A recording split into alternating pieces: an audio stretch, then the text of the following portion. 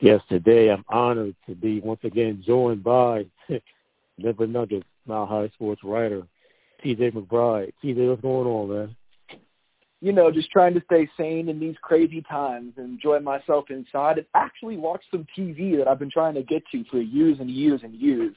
Yeah, I've been watching on Netflix like crazy. Man, I never thought I would watch such weird stuff in my life, thinking that it was going to be fun just to waste some hours. But here we are. Got to find some way to make it work. I know, right? It's crazy. NBA tried with the horse thing, but Michael Jordan came through. Like I said previously, he came through. It was something to really look at. So, I don't know. It's a crazy time, man. And also, having The Last Dance is such an interesting, microcosm of watching basketball nerds finally have something to be nerds about together and kind of all dive into it. Like, you see how Twitter is the second that The Last Dance comes on, man. Every single person who is remotely talking basketball on Twitter appears, and it kind of creates a sense of community when we're all stuck inside, which is kind of a cool thing. Like, you don't see a lot of those opportunities in day-to-day life. So it's cool to see even big media giants like ESPN coming together to give everybody something to rally around. Yeah, a lot of people saying how bad Mike really was, man. He was a bad man. His mentality was crazy. His will to win was out of this world, man. Mike is one of a kind. He'll never be touched again in the way that he approached the game. I don't think people can even think that way in this day and age. Like, people are striving for happiness and being content and finding their own worth their own way, and there's a lot of different approaches. Back then, late 90s, blue-collar, work your way from nothing and be the best by any possible way, that doesn't exist in the same way anymore, man.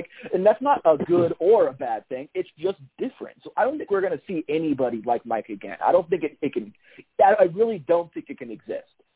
Yeah, and a lot of players today couldn't take Mike as a teammate because he was hard on everybody. I don't think any coaches could take Mike as a player. I'm just trying to imagine, could you imagine the Rockets and Mike D'Antoni and owner Tillman Fertitta dealing with Michael Jordan just blowing up everything that they feel like doing at any given point? Man, that would be destroying franchises right now. Yeah, Krause was adamant about making sure management was in the forefront of everything that happened. But in reality, they do get credit, but the players were on the floor. You bring in those players to win. And you can't win from management's perspective. They do put the team together, but if those players don't perform, those moves are for nothing. We see players all the time being moved because they didn't perform to the expectations all the time. But at the same time, you don't get Scottie Pippen on that team unless Krause makes that draft day trade. Those kinds of, and I'm not saying that Krause was an egomaniacal, crazy person. It's very clear if you watch The Last Dance that, he wanted it to be about him despite the fact that Michael Jordan and Scottie Pippen and Dennis Rodman exist. But at the same time, they also aren't a dynasty without him.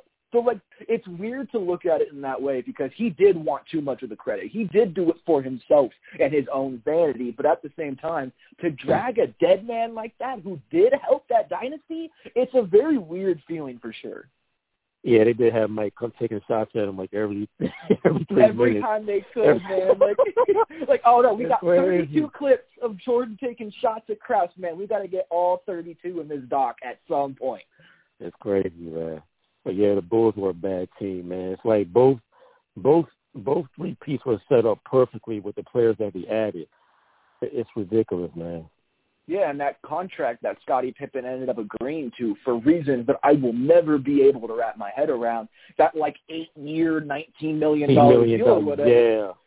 That is what allowed them to win so much. Without that particular deal, you can kind of liken it to Steph Curry's ankles not working and him not signing the max. Warriors aren't the Warriors unless Steph Curry's ankles don't work the first 5 years. And the Bulls aren't the Bulls unless Scottie Pippen gets that terrible contract. Yeah, he said part of that was due to the fact that he wanted stability because he took care of his family. And where you can understand it, but looking back, hindsight, players today would never sign anything like that. Never. Yeah. But you have better guidance nowadays. There's so many more people that are, financial advisors, and you have your agent and their entire staff of people who are helping you learn the different market value of what you can bring to different teams. The data that we have now allows those kinds of things to not happen. And I get why Scottie did it, man. I grew up poor. I get it. And, those are one of those things to where, you can set your family up. You can be good for everybody that you care about for the rest of your life. But at some point, it is going to bite you like that. And you're going to feel like you are getting beaten up because you're not getting paid what you're worth.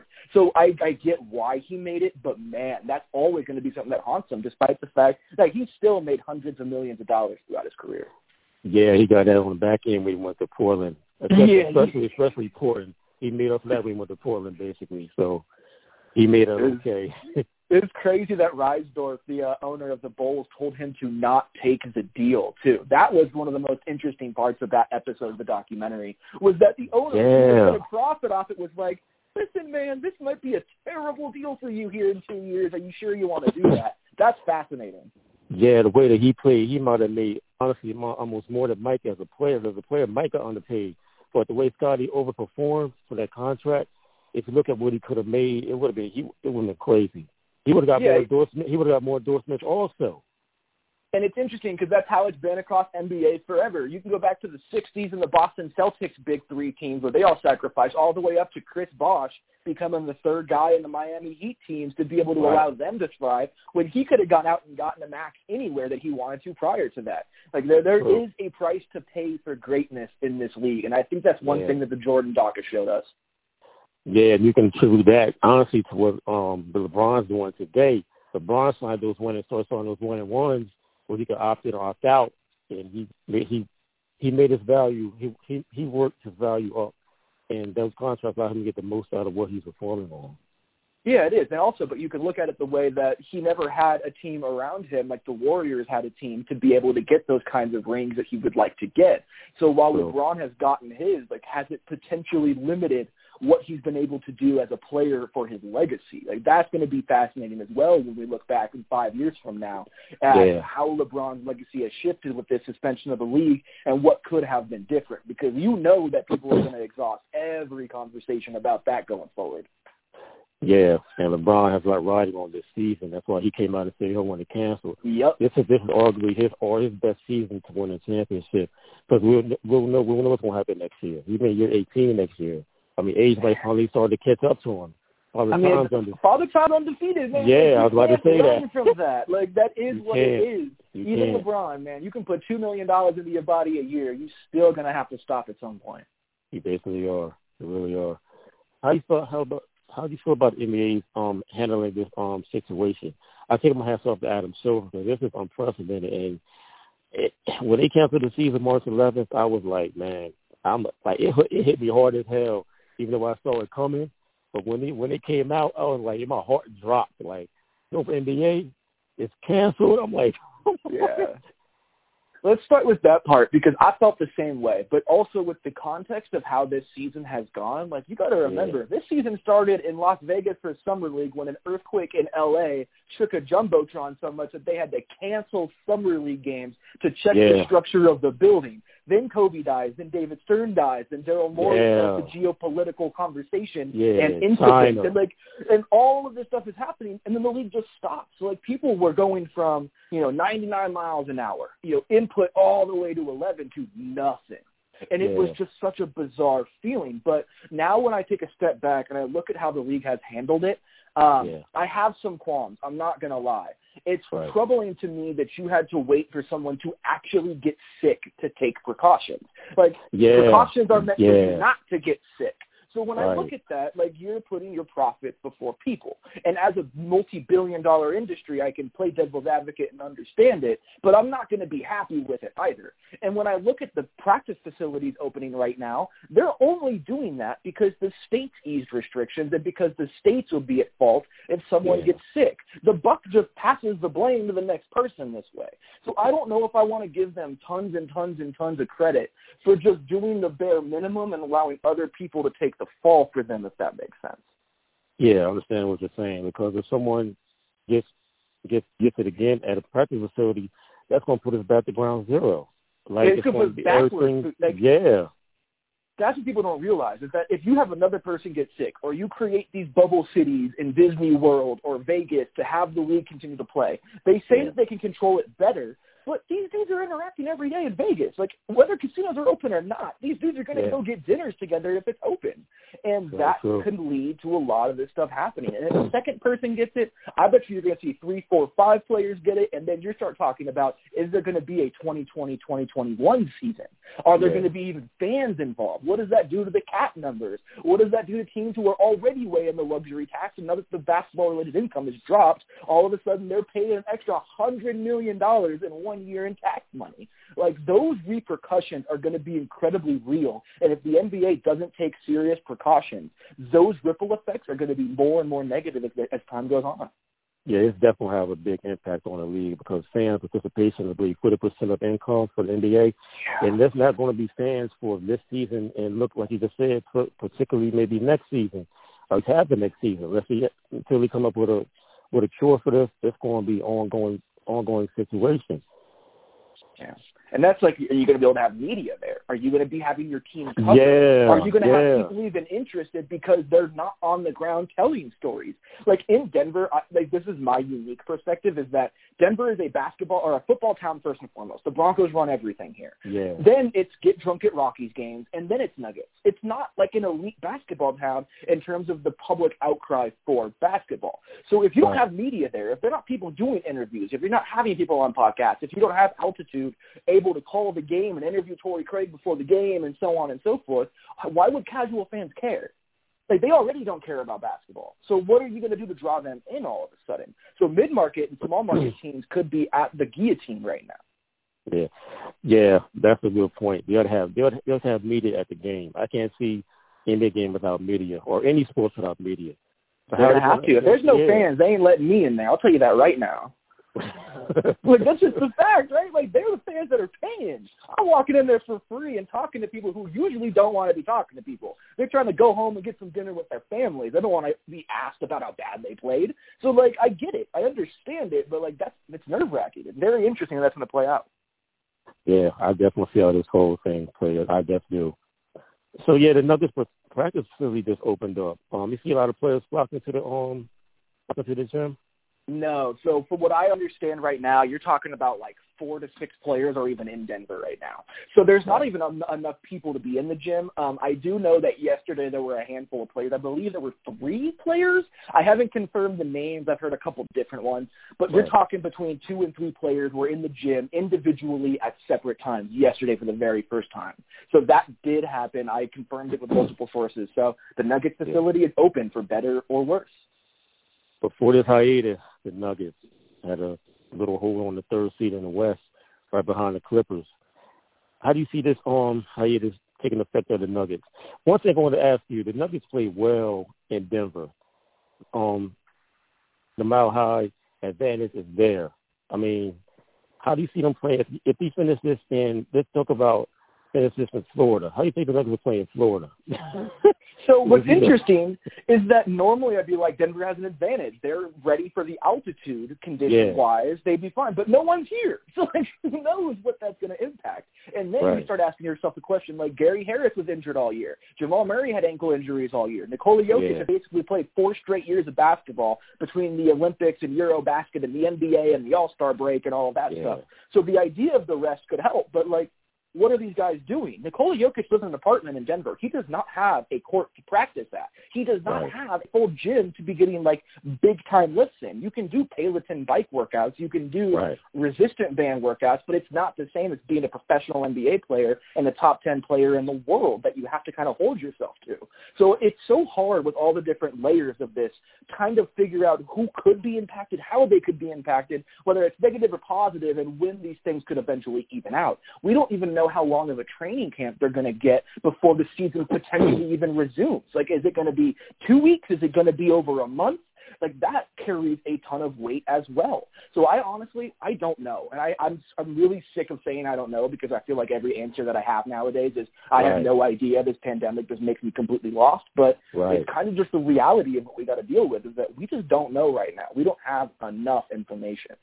Absolutely right. We're everyone's day-to-day on this situation. We're waiting on a cure or something to let us know we have a lot of testing, or they can do immediate rapid testing that we can move faster on this.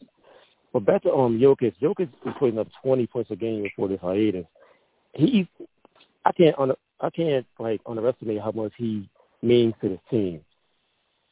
He is everything. I mean, he is the engine that allows this Nuggets team to operate. Like, it's like having a car with or without an engine. That's literally what he does to this team. And what was so interesting is that right before the season ended, his February stretch was probably the greatest regular season stretch he's ever had. He averaged 23 points, 12 rebounds, 7.5 assists, 2 steals, and over a block a game on like a 60 effective field goal percentage. Like, he was single-handedly demolishing everyone in front of them. And if you remember, that was during the trade deadline. The Nuggets were playing with like 7, 8, 9, 10 guys on most of those nights. So he was just dragging a corpse of a roster by himself and doing whatever he felt like on both ends of the court. Then they got healthy, and then then the trades were like accomplished, and he started to slide. So I don't know what Nikola we were going to get. The one thing I will say is I do think Nikola is one of the very, very, very few players in the league who can just turn it on and off when they feel like it. Because he's not a super athlete. He's not crazy emotional. He doesn't need those exterior impulses to be able to get him back into the game. So when he feels like it, like he did during the playoffs, he can just suddenly turn it back on and turn into Oscar Robertson playing center and do whatever he wants to do. So I do wonder if he is doing the LeBron, I'm going to conserve energy before the playoffs, because right now I don't need to give 100% for us to win. I need to give 70%, and then I will be ready for the playoffs, which I think might be a very mature approach to an 82-game season. Yeah, one other player that's still on the roster that I am very excited about is Michael Porter Jr. Yes. He finally made his debut. I mean, he's averaging, like over 7 a game right now. But I think he's going to be a big piece to Denver's future. And if he keeps getting healthy, they found a guy rough when he picked him. But he's going to be a superstar in this league. I mean, when you watch him, there are some players that just have that it factor. That you can just see him play the game, and you're like, that dude is just on a different stratosphere of everybody else on the court. And Michael Porter Jr. had so many moments like that. And what was even more encouraging to me was what you said.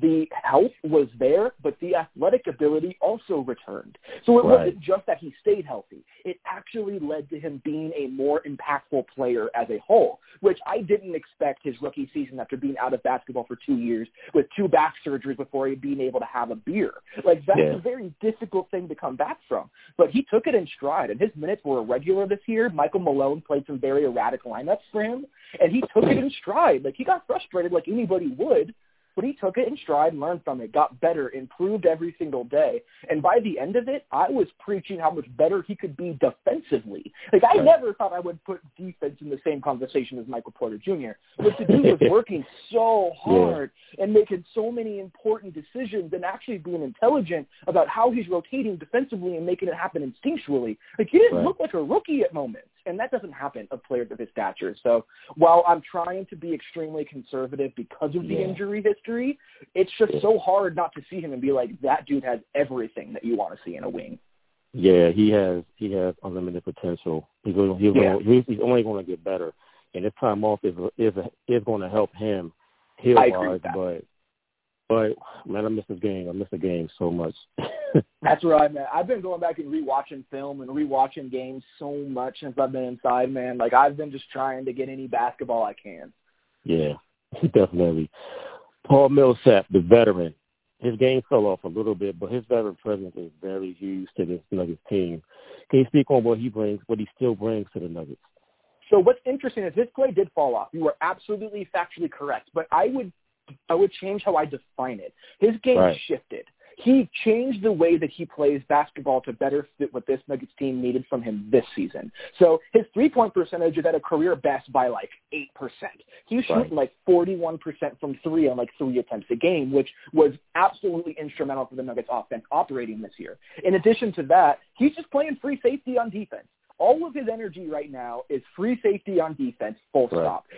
I talked to Wes Unseld Jr., the Nuggets lead assistant coach, also their de facto defensive coordinator, and he told me that they give Paul Millsap free reign to play like Draymond does in the old Warrior system, where they're like, listen, we know you're guarding the guy. We know that you have someone in the dunker spot in the short corner, but we're going to let you roam. we're going to let you play free safety because we trust your intelligence and your ability to recover back to people, and we trust our other players around you to be able to make snap decisions as well. So that's where he's really brought all of his value. The three-point shooting is incredibly helpful, but I don't care that his post-game's gone. I don't care that he's not operating from the elbows anymore. That stuff I really could care less about. He has made this Nuggets team an absolute defensive team, which I never, ever, ever thought I would see.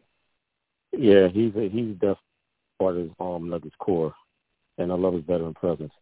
This team has a young core that's very dangerous. I mean, we still have like Will Barton, who explodes, has a little shooting problem. You know, he reminds me like J.R. Smith a little bit, meaning we all know J.R. Smith was on, he was off, he'll keep shooting. I do think Will's a little bit more balanced than JR. Yeah. JR is like, soup throwing erratic, crazy person. Like, Will's a little bit more tame than JR, but the comparison in terms of like how they just pop off and will just win you games when you least expect it, man, it's 100% true. Yeah.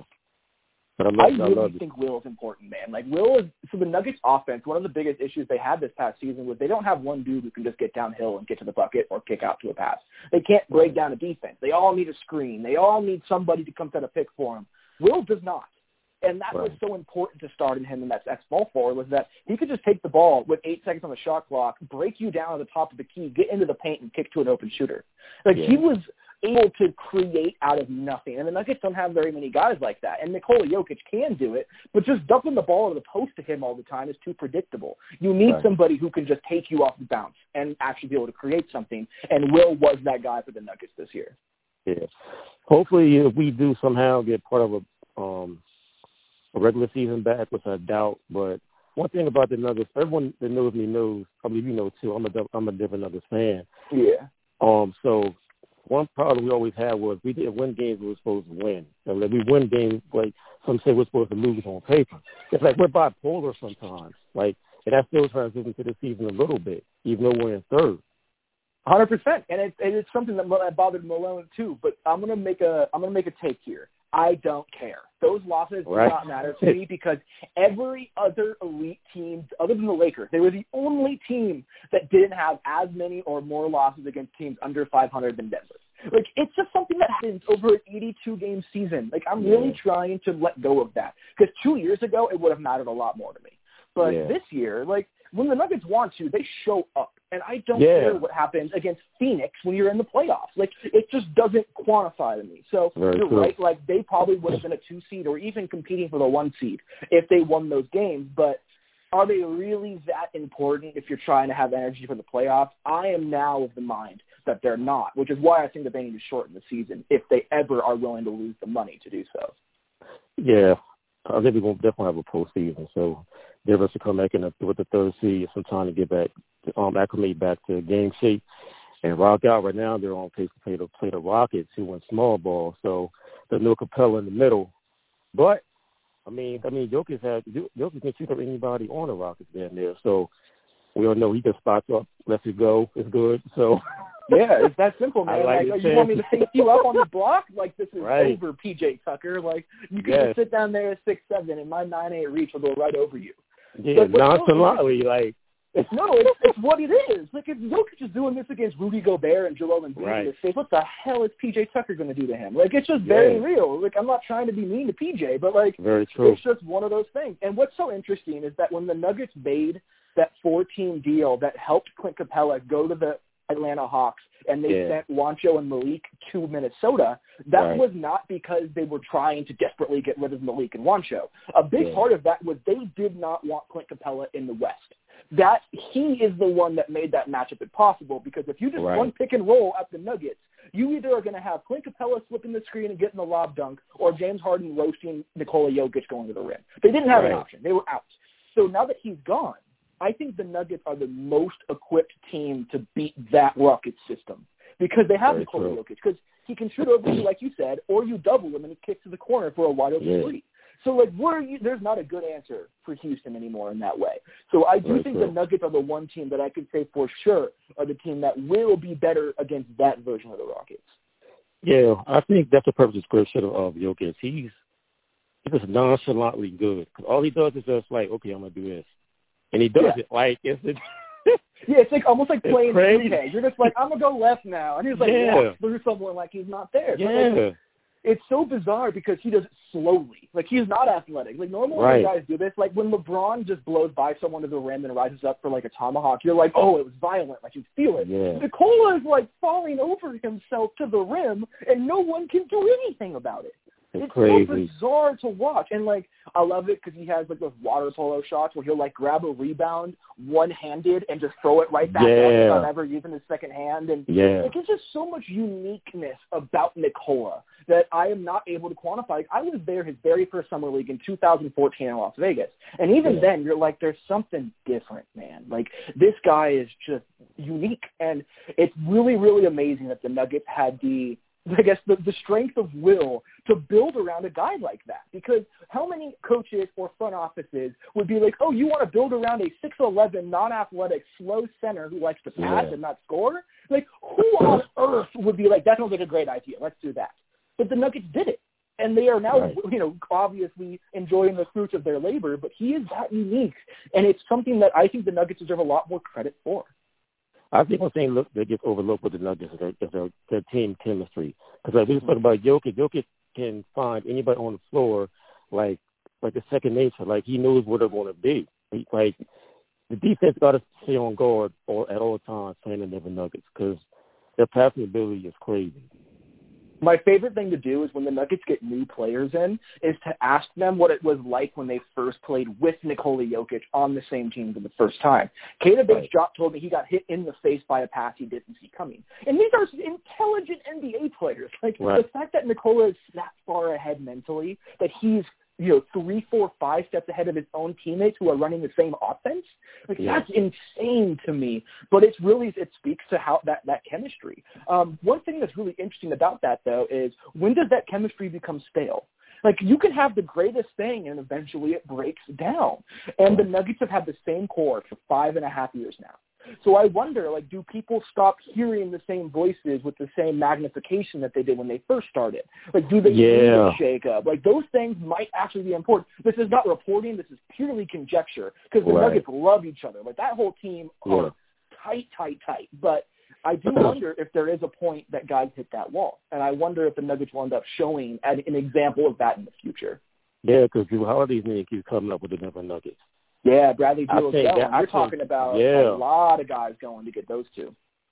Yeah, and they're right now in their position to be a contender in the West. Don't want to go backwards. That would be a cautious move. I mean, I understand winning, but you can't give up winning now for like getting rid of your future. So let me ask you this then, because this future has been here for 5 years now. Like, they've made the playoffs twice, or they're going to make the playoffs for the second time this season. But, they were Western Conference Finals contenders for back-to-back seasons now.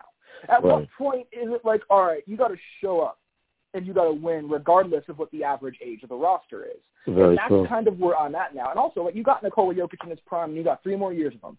You go all in now. And also, I don't think they can get Bradley Beal. I think Jrue Holiday is too difficult to get as well because they're not going to trade Michael Porter Jr. And Jamal Murray's max contract now is going to be very difficult to trade. So I don't think they're going to get either of them. But if they have a chance, you got to go for it, I think. I look at the Raptors. They had a chance to get Kawhi for 1 year, and they won the title. Like, that's what they've got to do. You're not the Lakers. You're not going to be able to sign Anthony Davis 1 year and then Giannis the next and then LeBron and then whatever superstar you want because you're the Lakers. They have to go all in when they have a chance, and this is their chance, I think. Yeah, I think Michael Porter Jr. is one of the untouchables on the team. You got to keep him. He is. I can report that. You got to keep for trade conversations. He is not. That's good. No, he's definitely a keeper. Yeah. Mike Malone is always engaged for the team. Whether it's in practice, he's on the floor with them shooting. I posted numerous videos of him with the team. I love Mike Malone. I think he's a good coach, man. This will keep him for a while. It's going to be interesting because the hardest thing in the NBA is not to go from, the lottery to a 3 seed. It's going from the 3 seed to actually competing for a title. And I would say that Michael Malone is a phenomenal coach in 90% of aspects. But I'm not saying he isn't to get them to the next level. I just don't know yet because the development that you need to see, you don't know what it's going to look like. And everyone wants to point at the Warriors. Mark Jackson was his hard head development coach, always in your face. And they went to Steve Kerr, the player development guy, or, the player ego developer kind of guy. Right. And that is what allowed them to become their best version. I have seen Michael Malone grow in the Steve Kerr aspect of coaching. Right. And I do know that Tim Connolly is 100% invested in Michael Malone. So they're not going to like surprisingly fire him after one thing goes wrong. Like it's going to have to be a clear issue that is not being fixed.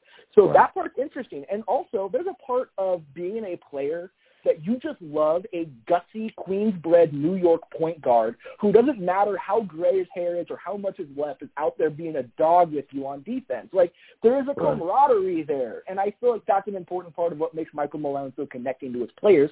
And beyond that, I mean, they text all the time with all the different players. Like, him and Jamal Murray are basically friends, like, beyond their professional working relationship.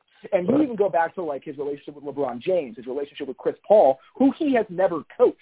Like, it's just so interesting to see how he does connect with so many players and how many good things players have to say about him while still questioning if he can be the player's coach to get them there. So I'm very curious. I believe in Michael Malone. I think Michael Malone is the coach to bring the Nuggets where they need to be, but there are still questions to be answered. Yeah, man, I hope this season does come back. I believe it will because every report now is we're not going to decide this month. We're going to decide next month. Now, I'm still seeing they might not decide until June. So they're fighting for this season. Yeah, man. There's a lot of fighting, bro. Man. Owners are not going to let hundreds of $millions just lock out the room for nothing. They're going to try and keep that door shut. Very true. Wouldn't you? Very I mean, true. I want a lot of money right on now. the table, doing what man. I can. Yes, sir. TJ, thank you for joining me again, man. I'll do this again sooner because it's been a while since we spoke. Yeah, man. I'm happy we got to do it. It's been way too long, and I hope that you and yours are staying safe throughout these crazy times, man, and I'm sending my best to all of them. Yeah, same to you. Talk to you again soon. Yeah, be safe, guy. You too. Yes, that was Mile High Sports Denver Nuggets writer TJ McBride once again joining the NBA panel. All right, thanks for joining me. Catch you next time.